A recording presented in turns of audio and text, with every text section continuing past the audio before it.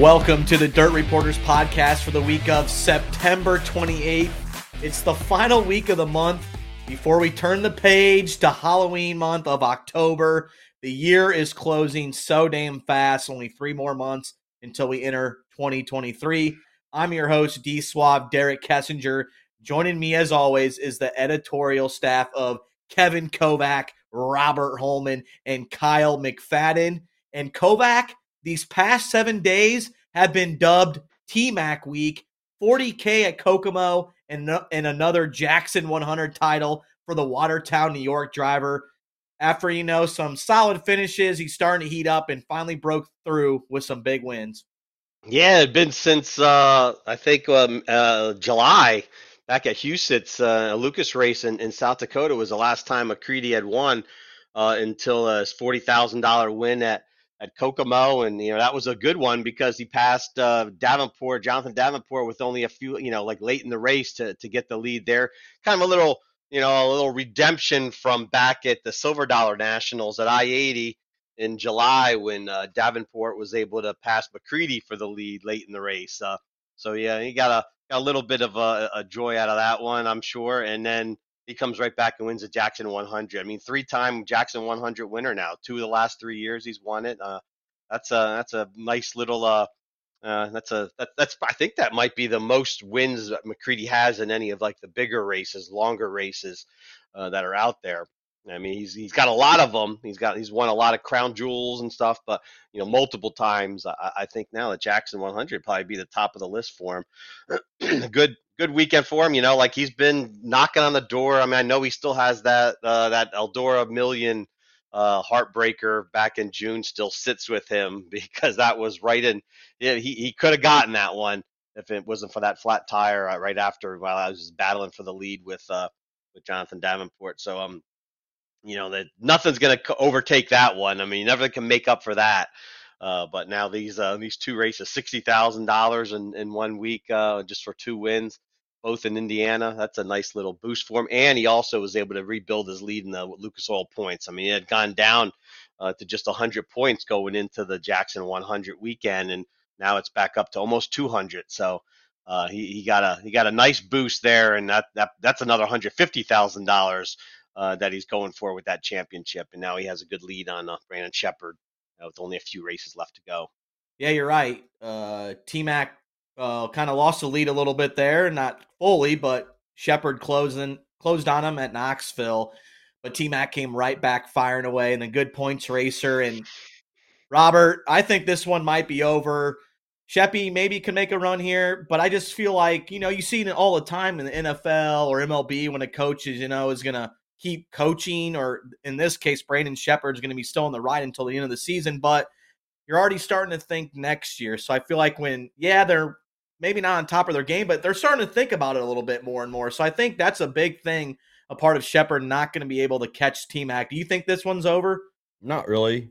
I think that maybe if I'll quit picking McCready to win races, it might be, because clearly when I pick him to win races, he runs, 3rd, 4th.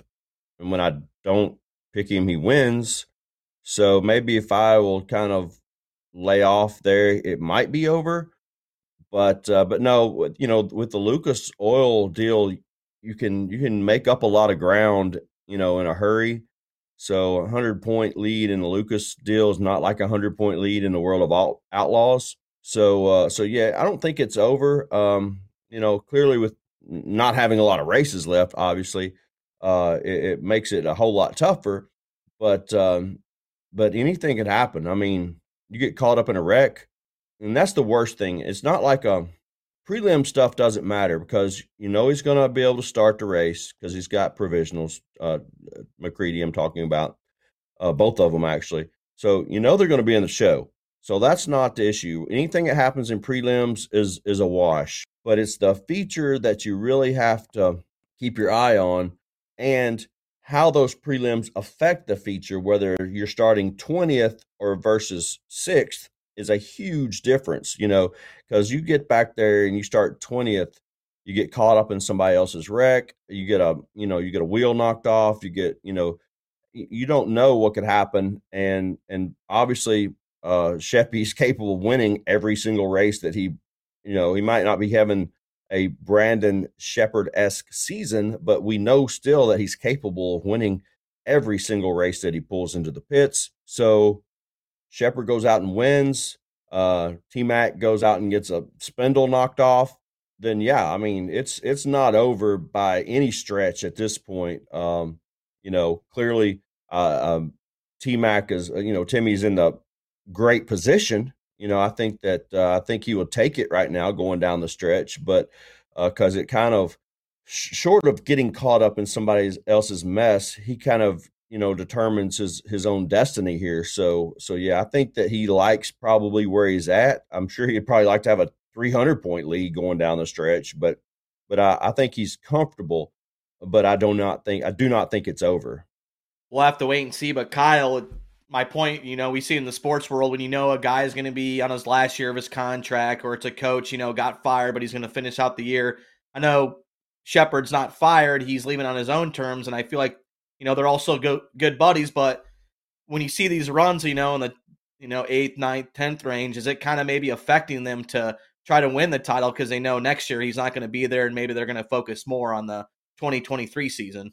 Yeah, it's hard. I know when after he won at Muskegum in July, I was there, and I kind of felt like that was, if there was going to be a turning point in the season for that Rocket House Car team, it was going to be that race and that win, because Sheppard had closed the gap, I think, to under 100 points after that win that night, and he was headed back home, to racetracks like Davenport, and kind of much closer to his wheelhouse and his liking than Tim McCreadie.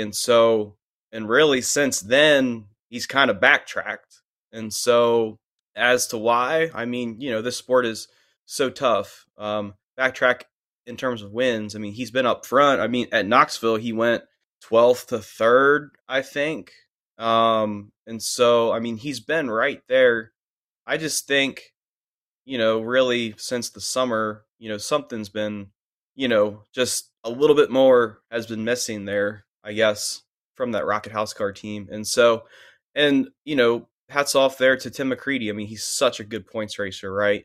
Such a big week, probably after what had happened at Knoxville, to where the 195-point lead got cut to 100 with 7 races left.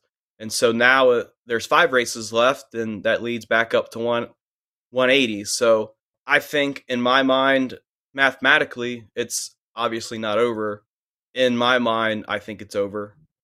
I think Tim McCreadie has it locked up, but there's an opportunity left there on the table for them to go get it done. And, that's why they, that team of Brandon Sheppard and Mark Richards and everybody else involved there, they switched over to the Lucas Tour this year for one reason, and that's obviously to win the championship. So if I'm them, I don't drive a race car or prepare race cars, but I would have to think that they, they're going to be throwing more at it, perhaps, really not a Hail Mary type effort, but, stick to what's worked for you, and just a little bit more urgency for, these final races here. I think there's 5 races left, so certainly have to win.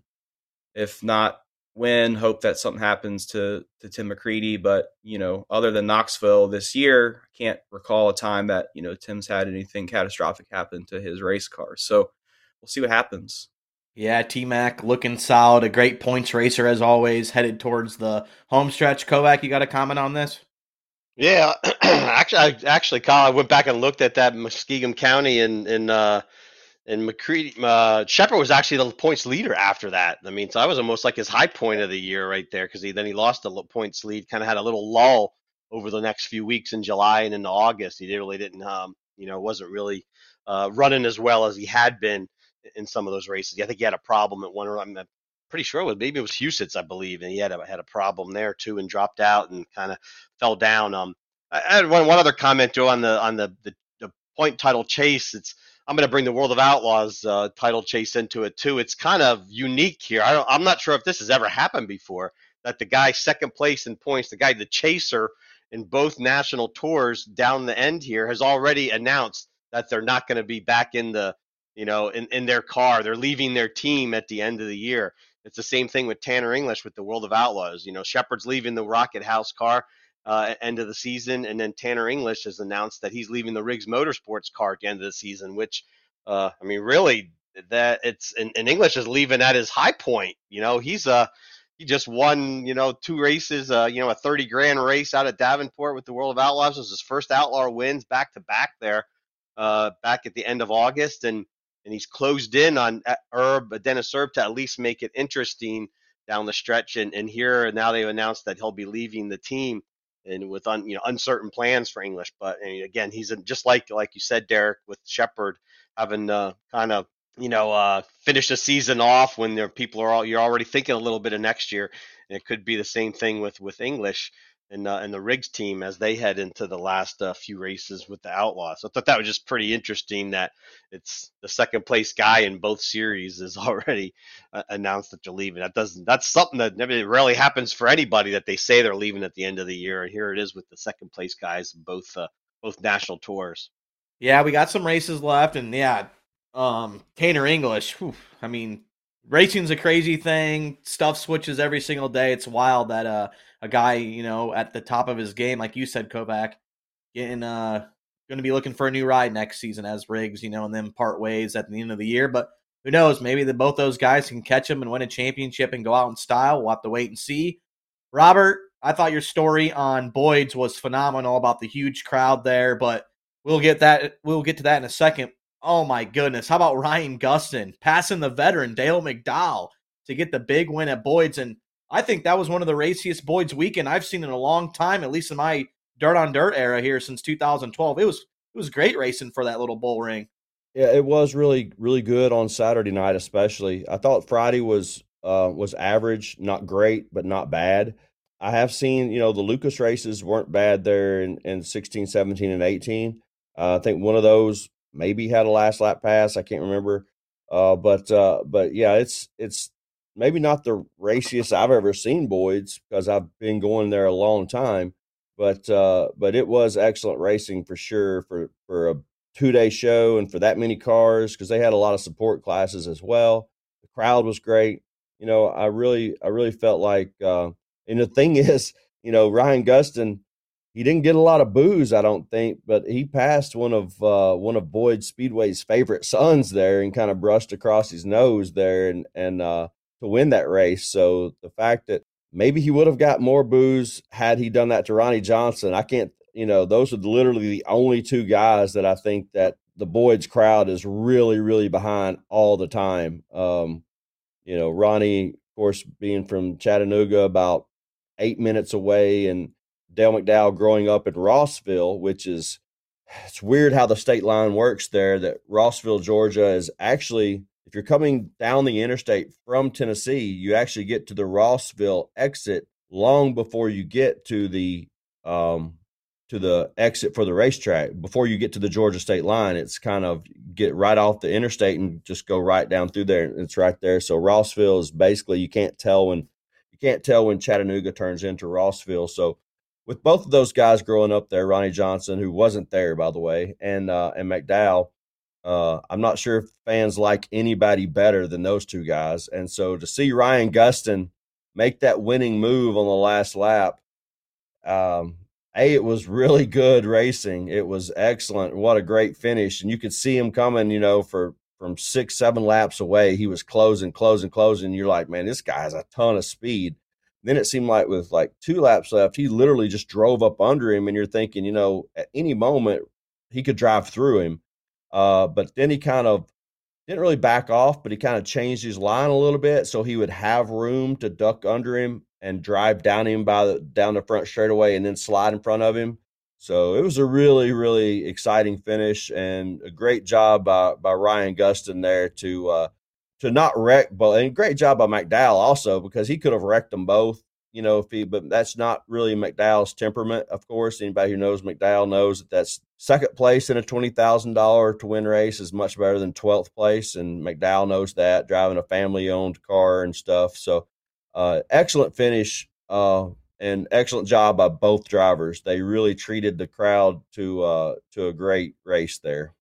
Yeah, the real Reaper, as he tells McKay Winger all the time when he rolls through Fairbury. Gustin, how big of a win was that, McFadden? In your eyes, another 20K victory for him, second of the season. He had one at Sharon earlier in the year, and to pass a guy like Mac Daddy at his home track, that's got to give you some momentum carrying on to the rest of the season to run well at other races. And he had a bad weekend at Knoxville the weekend before. Yeah, for sure. I mean, I think when I look at like the World of Outlaw drivers right now, obviously, the attention for the news had been put out last week that Tanner English and the Riggs team will part ways after the end of the season. There was 3 guys that, I have kept track or kept tabs on for most of the season, more than anybody else on that tour, and that had been Dennis Erb, Max Blair, and then Tanner English. But here, really, of late, Ryan Gustin, he's been, I think, solid this last half of the season. I think he's built a lot of momentum up in that team. And, even at Knoxville, things didn't go his way per se. He still showed, in my opinion, a lot of speed there. I think the invert got him, and just kind of the rough track conditions as for a lot of other guys last week at Knoxville. But, I mean, he's had a lot of speed. And, I mean, for him to pick off a win like that in that fashion on the last lap, doesn't surprise me. And so I guess when you're looking at potential championship contenders next year on that tour, Outlaw Tour, I don't know what Ryan Gustin's plans are for next year, but I'd like to see him go back on the Outlaw Tour and see what he can do. Now that I just feel like things are starting to formulate for him, and so obviously, to become a championship caliber team, you need to look at the model that Dennis Erb has presented this season. And so just the model of consistency and just I guess like running your race program from a mechanical standpoint to the umpteenth degree. And so I think, this past weekend just kind of showed to me just kind of the progression that Ryan Gustin's been on this season. And so, racecraft and just finding victory lane more. That's obviously a very key part to this sport. And so he did that this weekend and made it fun too. And Kovac, and just the time in our lives where people are complaining on social media with crowds, racetracks closing, you see a lot of the negative stuff. To see a good show at Boyd's, Riley Hickman, sticking their neck out there to bring the Outlaws in for the first time in track history. You got a last lap pass, tremendous crowd, as Robert Holman wrote in his story. It's pretty cool to see that, and makes us feel, as people covering the sport, it makes us feel pretty great, doesn't it? Yeah, it's a it's a good example too of you put a good event together. I mean, and something unique. It's the World Outlaws, making a debut at Boyd Speedway, and it's pretty. It's for a southern tracks. They're not all the raciest, and this seemed like it was a pretty good racy racetrack there for the weekend. And good weekend, had 40 over 40 cars too. I mean, that was a good turnout in this day and age, I guess you could say. But it's still you put a good show together, and it means something. It was a pretty big deal with $10,000 and $20,000 on the line. And the fans responded. It got good weather for it too. It wasn't like plagued by rain all weekend. And so it's in the end of September too, so it's not in the middle of the summer where it's so hot in Georgia. Perfect. Just conditions worked out really well for it, and it is, again, like you said, Derek. It's good to see a race have a good, everything kind of come together for a race to really be a home run for a racetrack, especially a little one like that. I mean, that's not the biggest racetrack there, not exactly on the national map either. People found out about Boyd's a little bit too, and so hopefully that brings some people for other races now at that track going forward, and to the future. kudos to Boyd's and company. Robert, final thoughts from the racetrack. I know that you were there, got some good notes. That, like I said, I mentioned it 2 or 3 times. That story was great with McDowell and Casey Schumann, how they were very pleased with the big race there this past weekend. Any final thoughts or some nuggets you may have for us before we get to our topic? Talking about points racing, Dennis Erb Jr. lost 12 on Friday night to Tanner English. Didn't have a great run. He was like Tanner said when I talked to him on Friday. Dennis is hanging around back there in 16th or 17th place the whole race. And the next thing you know, you look up and he runs 10th. So it could have been much worse for Dennis on Friday. I think they were kind of kicking themselves, Dennis and Heather, that they didn't qualify better. So what does he do on Saturday? He comes out and he qualifies better. He gets to start up front of a heat race, wins a heat race, starts on the front, gets a good redraw, starts on the front row. Had it not been for 2 kind of late cautions, I really feel like he had a third place car. He would have run third, but he let Kyle Bronson back by him. He let Chris Madden by him because of a caution. I really think overall he gained 6 points back on Saturday. And so overall, I think it was not a terrible weekend for Dennis Erb Jr. He only lost 6 points overall for the whole weekend, not for one race. So, that definitely stood out to me in terms of, we were kind of touched on the World of Outlaws points race going down the stretch here. And they're coming up to 3 tracks that neither Dennis nor Tanner English have really been to in Humboldt 81 Speedway and US 36 Raceway. So going to be interesting in the World of Outlaws going down the stretch for sure. A lot of guys that, Vic Hill, doesn't make either race Friday or Saturday over there. Just, I've got a lot of nuggets that could probably take up another 30 minutes, but I won't. Just all in all, a great weekend there at Boyd's. Like you said, the weather was absolutely phenomenal. I don't remember breaking a sweat, which is great at a racetrack. The crowd was excellent. It's just a great weekend there at Boyd's. So hopefully, they can schedule that race again for around the same time of year and come back and try it again and continue to have success with that and build on what they started this past weekend. Yeah, phenomenal weekend at Boyd's. Congratulations to Ryan Gustin picking up the $20,000 victory, passing Dale McDowell. You also had the likes of Chris Madden and Kyle Bronson, and of course all those guys in that Tennessee, Georgia area. So big win for the Reaper. But moving on, guys, for the topic, and Kovac once again just making plays, picking out a great subject for us to talk about.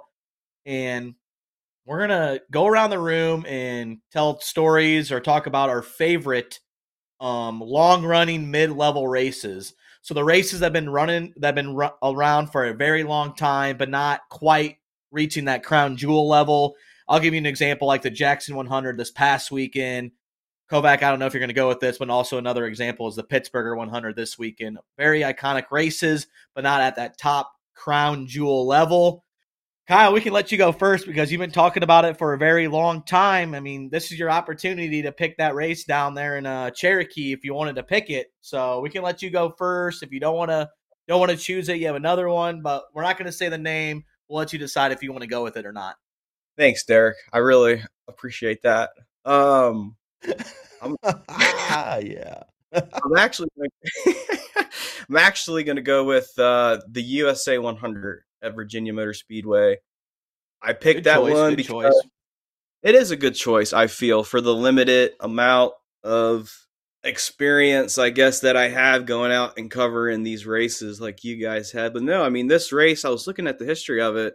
I didn't realize that it's been running since 1977. And so obviously it's just the long history of it. And so, I mean, Scott Bloomquist has won this race multiple times. Jonathan Davenport, Chris Madden, Billy Moyer, right? So just kind of looking through the history of this race. And so when I went to my first USA 100 in 2018, that was my first time at Virginia Motor Speedway, and just that that track and that facility, I mean, it's like one of the nicest facilities that's not your Knoxvilles or your Eldoras or your Port Royals. And so, I mean, first and foremost, the facility is fantastic. And so it's, so you can check that one off for just kind of atmospheric, just kind of the overall setting and the experience that you get from just either you're a race fan or us media members. I mean, the press boxes are fantastic there. I appreciate that. But in terms of the race itself, I just feel like, on the east or in the northeast here, we don't, in terms of every other, feel like location where, late models are prominent. I feel like the USA 100 is top 3 regional race in the Northeast.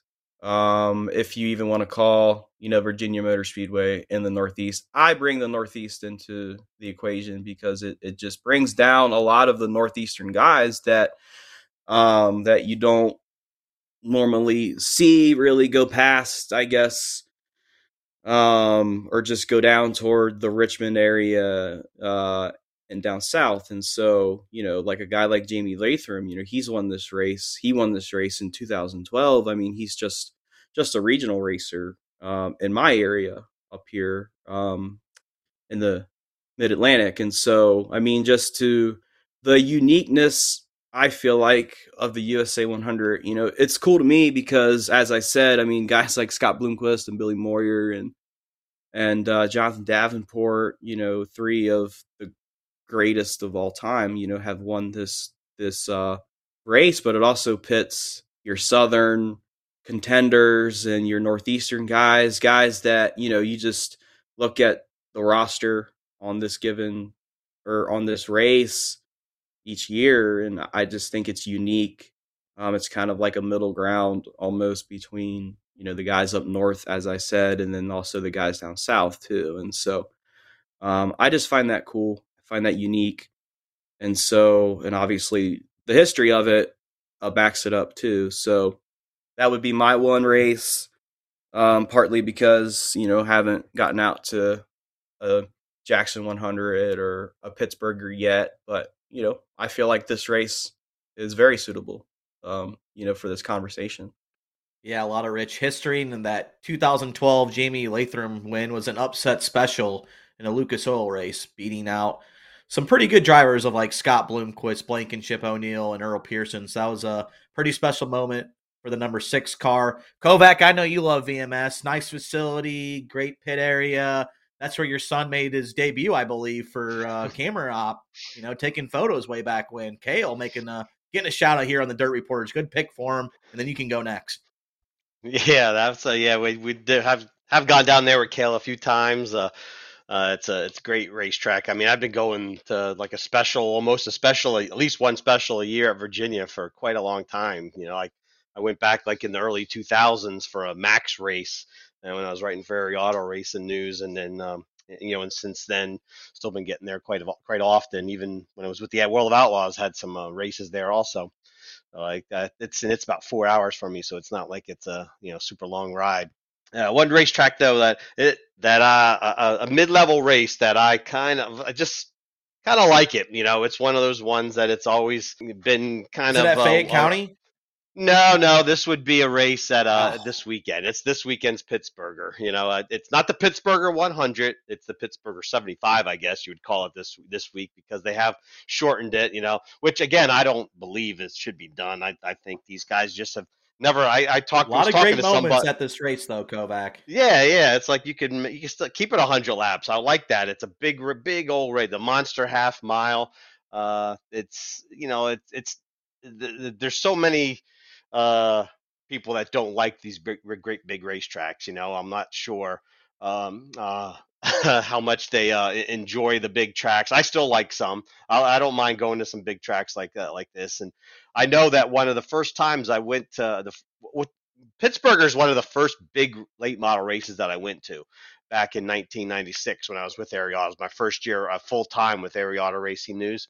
and I went to the Pittsburgher to cover in September, and that's when it was a 2-day show. I mean, this is a race that began back the first years that they ran it was back in 1980. It didn't run consecutively since then. And there was some little breaks in there, 82 to 85, 87, 88. But our man Matt Long, works at Charlotte Motor Speedway and is also was a crate late model driver and a super driver this year. Matt, his father Ty won the first 2 Pittsburghers. So that's a pretty neat little note to always talk about with Matt. But so he has a little history there. I went in '96, and it had become a pretty big show at that point. It was on the upswing. You could tell that this race was. It was a 2-day show then. They had the qualifying on Saturday, and then the feature on Sunday, and it had gotten up to $21,000 to win now. That's more than it pays now. It's $20,000 to win now. And it seemed like it was really on an upswing. I mean, there were 80, how many cars? There's 69 cars the year that I went back in '96. The next year there were 90 cars. So, I mean, there's good fields too.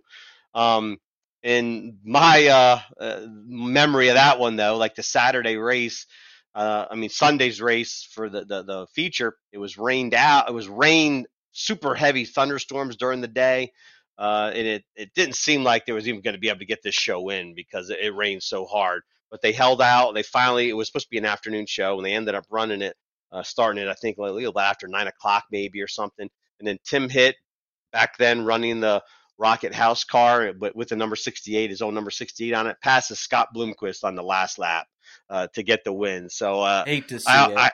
I'll never forget that one. I mean, it was one of those big shows that I covered, and with before I really was into total late models, and to see that happen, it's totally memorable. And I remember having a really good time, even on Saturday night there. They had a tent set up, and it was a big party with a DJ, and again, it didn't keep up that momentum for the last, now 26 years later.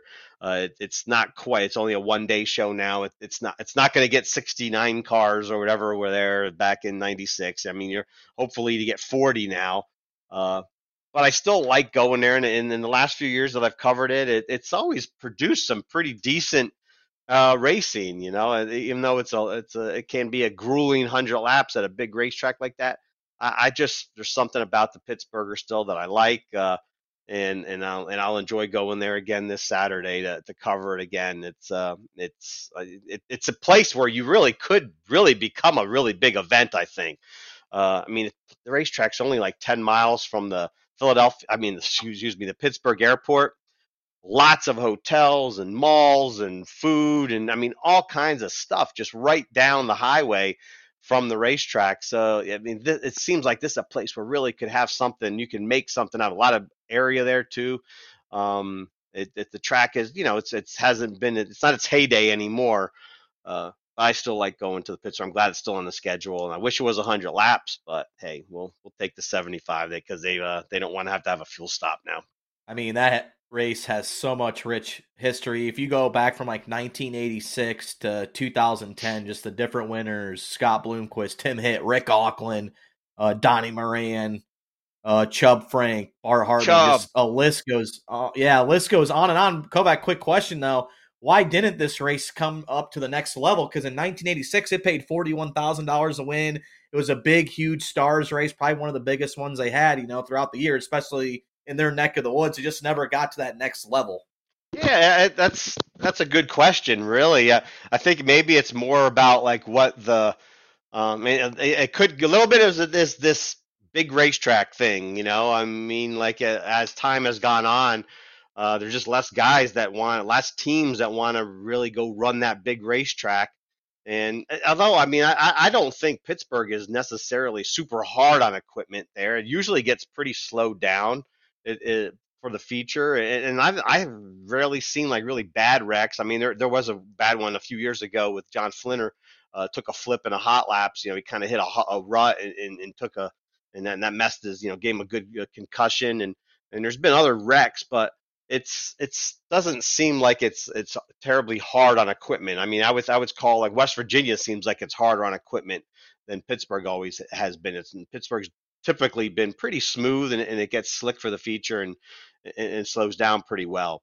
I think it's more of just the rest of the racetrack is, and it doesn't run super late models on a weekly basis anymore. They used to have a pretty good super late model weekly show there. I mean, have our man Steve Baker there from Rocket Chassis. I mean, he's a big winner at Pittsburgh, and when the super late models were there all the time, and it just they run crates there now when they do race, and they just don't have, I guess, like that big following on a weekly basis that they used to. I mean, a lot of the bleachers that they used to have there aren't even there anymore. They just took some of them down, and just one main grandstand left.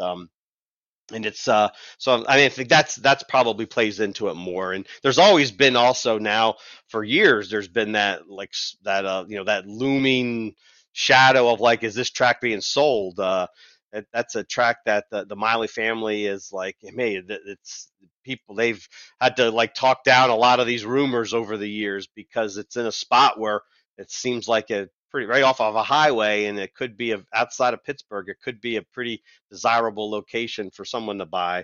Right now, like homes haven't gotten out that far, but that I think that also factors in. It just hasn't been able to get that momentum that it had at the start. Regardless, hope PPMS has a great weekend. And most recently, 2018, Bobby Pierce went into pit on lap 44 and came all the way back to win the Pittsburgher 100 back in 2018. So that was a phenomenal race, a crazy moment as well. A lot of rich history for that event. Kovac, great choice. Big shot, Bob. I'll go last. I'll let you go third. What do you got, buddy? I feel like you're going to have a good one here. Do not pick mine, though. Well, I don't know what yours is. Tell me what yours is, and then I'll not pick it. It's in Illinois. Okay, then it's not. I'm not picking the race in Illinois. All right. Cool. Obviously, I'm going to stay here in the South, and have to look at the Magnolia State 100. You know, they're in Mississippi. It is kind of unfortunate that that race, that the Cotton Pickin 100 and the Magnolia State 100 kind of combined, I think in 2013. But until that point, the Magnolia State 100, which began in 1989, and I think it didn't begin in Columbus, Mississippi.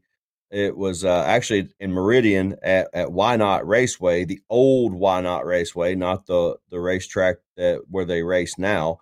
And it is just, for me personally, I've probably been to that race as far as high profile races. I've probably been to that race more than any other, big race. I actually went down to Suncoast Speedway, which is all the way down in Gulfport, Mississippi. The only time that race was held at that track in 1993. Watched Wendell Wallace outrun Mike Boland, Billy Moyer. Ronnie Johnson was there. Steve Francis, Bill Fry. Took some. I remember. I showed Francis a photo that I had taken of that from that weekend while we were up at Eldora just a couple weeks ago.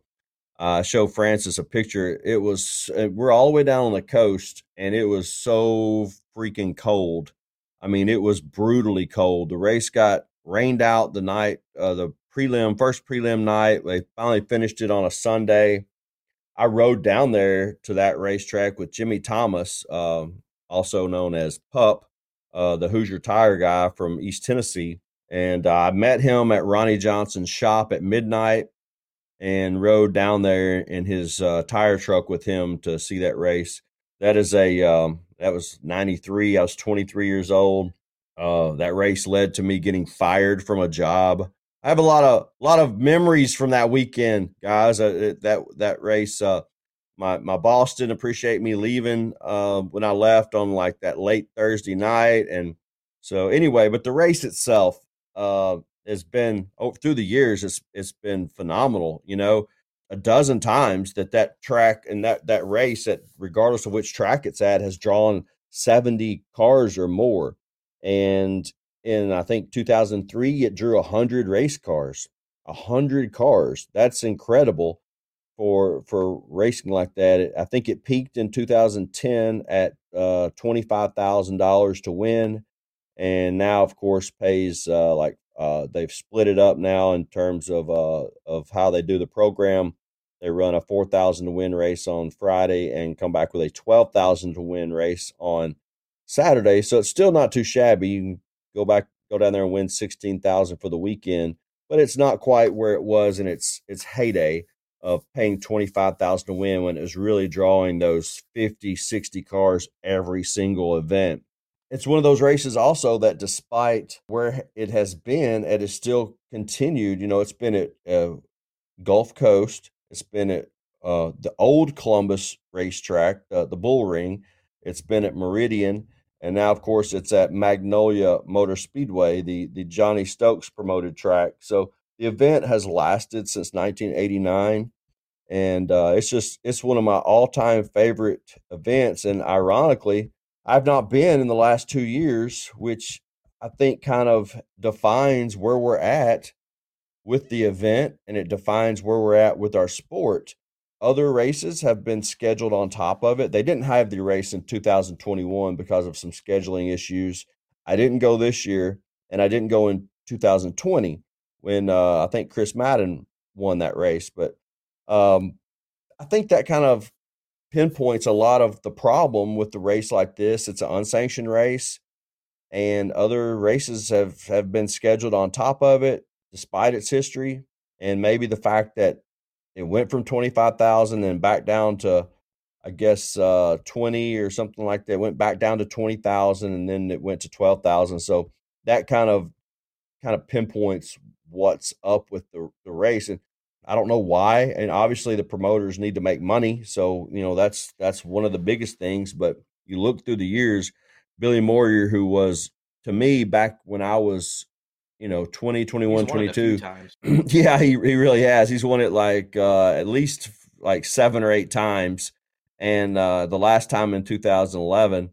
But it seemed like back in the day, Billy Moyer's second home was in Mississippi back in the day. It's like, Billy Moyer from Arkansas? No, the Billy Moyer from Mississippi, because it's like he lived and made money in Mississippi for so long. In fact, let's see, 1, 2, 3, 4, 5. I think he won 5 of the first 8 events that this race was held. So, back in the early 90s, he was just really dominant in that area. But Scott Bloomquist has won the race. Madden's won it twice. McDowell, Marlar, Chris Wall, Clanton, Don O'Neill, Terry English, Wendell Wallace won the race that I was at in 93. He won it again in 98. If you look at the Jimmy Owens, if you look at the Brandon Overton, I could go on. I mean, the winners of this race is just it's just a who's who of the best in the sport. It's incredible, and this, to me, this race and the National 100 in Phoenix City, Alabama, to me, had the best chance, had the best opportunity to take the next level, to get to a crown jewel of any race we have in the South, any race. These two, because they've got the history on their side. They had got up to that money level where you're like, we need to take the next step with the money. They both have great facilities. Magnolia Motor Speedway is immaculate. It is, the pit area is level. The track is beautiful. The gumbo, the stands are concrete. You bring your own, folding chair. It's great. And Phoenix City's and East Alabama's kind of the same way. The car count was up for both events. So, but those two races, for some reason, just never took the next step. Look at, like I said, go back and look at the winners list. Go back and look at the history for the Magnolia State 100. That's all you need to know. The car count's there. The money was there at the time when those events were high. You're paying $25,000 to win in 2010. That's pretty good money for 12 years ago. And now it's just, it is what it is. But those two races, to me, had the best opportunity to get to crown jewel status for any race here in the South. And to see them not do that for a long-time fan is really disappointing to me. Of course, like I said, promoters have to make money. They have to do what they got to do to survive and keep the race going. And I'm glad they have. So who am I to judge why or why not the race didn't take the next level? But that Magnolia State 100, has drawn some great car counts, some great drivers, and it's just always been a good time. It's in the fall, so it's always cooler. Just everything about it is wonderful. For me growing up, going down there to Mississippi to see these races so many times. Oh yeah, Magnolia's definitely one of the best tracks in the South and arguably the best in Mississippi, no doubt. Famous racetrack, great choice, Robert. Mine probably pays the less out of all of them, but it's been running since 1981, and I'm in every July during the Summer Nationals. It's arguably probably the one of the most famous and, if not the biggest, Summer Nationals race on tour. It's the Herald and Review 100 at Mighty Macon Speedway. It's been running for 42 straight years, never a rain out. They've always have gotten it in. The winners list is, Kevin Weaver, Shannon Babb, Billy Moyer, Scott Bloomquist, Don O'Neill, Brandon Shepard, Bobby Pierce, just it's who's who of drivers winning 100 lappers at the world's fastest fifth mile. You get dizzy watching it from the infield. There's been just some crazy, shenanigans, I guess I should say, that's happened there, like in 1997 when Shannon Babb gets in the Virgil Bilby car and, goes from the tail. His original car didn't start, so this guy, big guy, never really good, lets Shannon get in it, goes all the way from dead last to win the race, goes to the scales. He's like 100 pounds less than this Virgil guy, and he's light the scales. The place is going bananas. Just one of those folklore nights at Mighty Macon. 1996, Billy Drake took out Joe Ross Jr. with 5 laps to go, and I'm pretty sure the Macon faithful let Billy Drake know they're throwing beer cans at him as he, was in victory lane and stuff like that. So great moments there. We had Gordy Gundaker on the Herald and Review 101 where Bobby Pierce is getting ready to cross the checkered flags. They bring it back.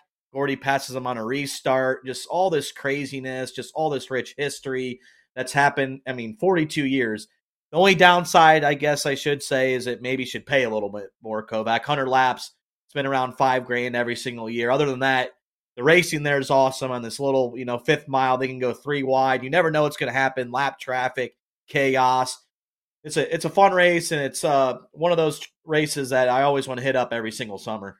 Yeah, 100 laps on a fifth mile. That doesn't happen too often.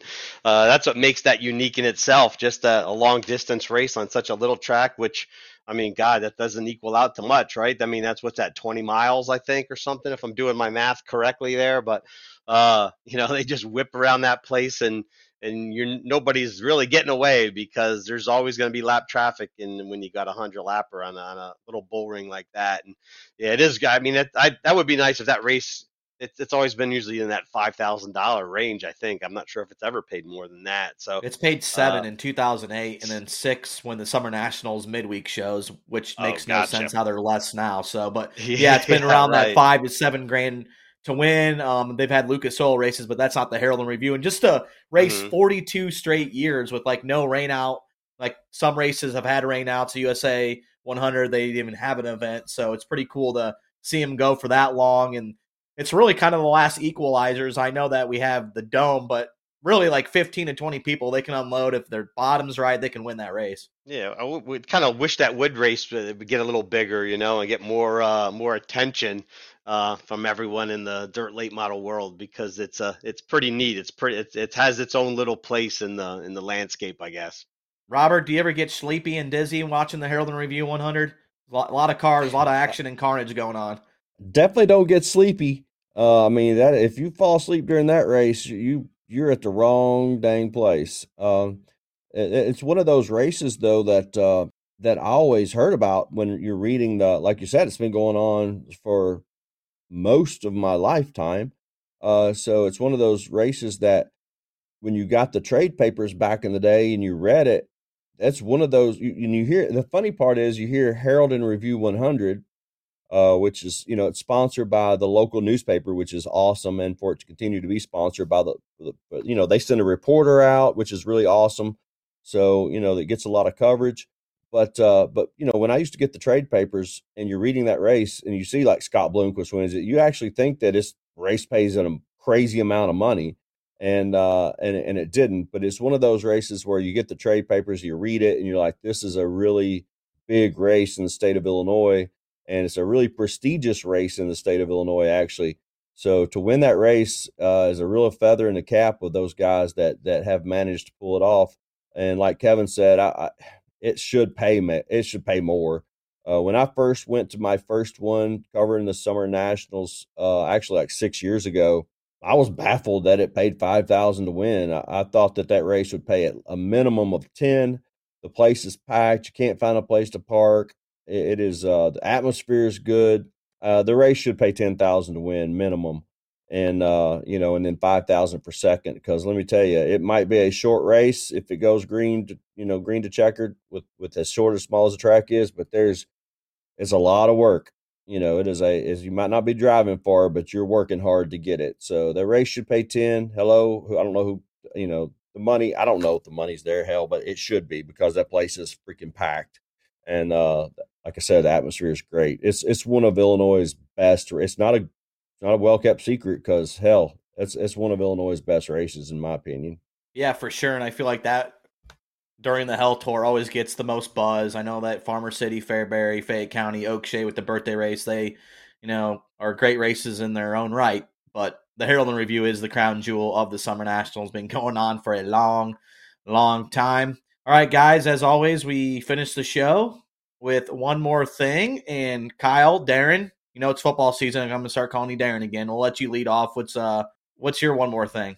Yeah, sure. I'm going to give a shout out to Tyler Bear from Rockbridge Baths, Virginia, for picking up the $50,000 fast track world championship at Virginia Motor Speedway this past weekend. He's had a pretty good year. I mean, that was his third non-super win that pays more than $10,000 this season. So obviously, this one being $50,000 on a late race pass of Zach Dome. So another exciting race down there at VMS. And you'd have to think if Jonathan Davenport has obviously won the most money among the super drivers this year, among the non-super drivers, you'd have to think Tyler Bear's probably right up there, if not at number one of at the top of super drivers who have accrued the most money this year. So shout out to him. Yeah, $50K is nothing to joke about, especially in the crate world. Kudos to Tyler Bear. Kevin, what do you got, man? You're looking like you're pumped up. I'm pumped up. Well, no, I'm just worried a little bit here about something that's going on down south. I mean, as we're recording this on Tuesday, there's a big Hurricane Ian kind of moving up the west coast of Florida, and it's gotten its crosshairs Tampa.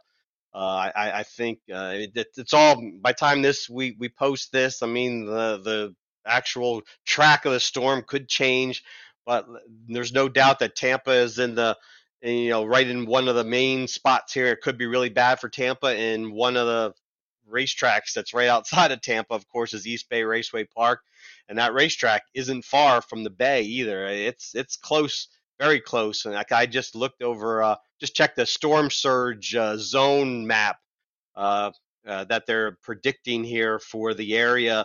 Gibsonton, Florida, where East Bay is, and East Bay Racetrack, the Speedway, is right in that. I mean, it's in the number one. The prime area there for storm surge if it's the worst that it could be.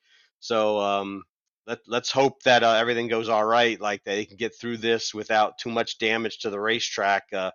Maybe that storm track will take it away from the speedway where they won't get the brunt of it. But I mean, if it would go right up that bay area there, and man, they could really get hammered pretty good. And of course, I mean, the East Bay is, the talk is that it'll be sold. I mean, there's been, we got 3 more years or 2 more or 3 more years, whatever it is left for Speed Weeks. And man, a worst case scenario could be just this track getting a hurricane blowing right over it, and storm surge and winds and everything just really damaging that place. I mean, will that place be? Will the money be put back into it to fix it up if something like that badly? You look at worst case. would it be ready to go for even February? So let's hope everything, we'll get that racetrack to come through this storm. And thoughts with everybody else too. I mean, we got a lot of racing people that maybe that have houses down there. I mean, I know there's a couple off the top of my head. Dale Beitler, he's over there not far south of Tampa, with the place that he lives in for part of the year. And also a guy like David Wells, Brandon Overton's owner. He has a place down near Sarasota. So let's hope everybody gets through this storm okay. Maybe it'll stay out to the sea of the Gulf of Mexico a little bit and diminish before it comes on shore. Yeah, our thoughts are going out to the people that could be affected by the hurricane there, as well as East Bay.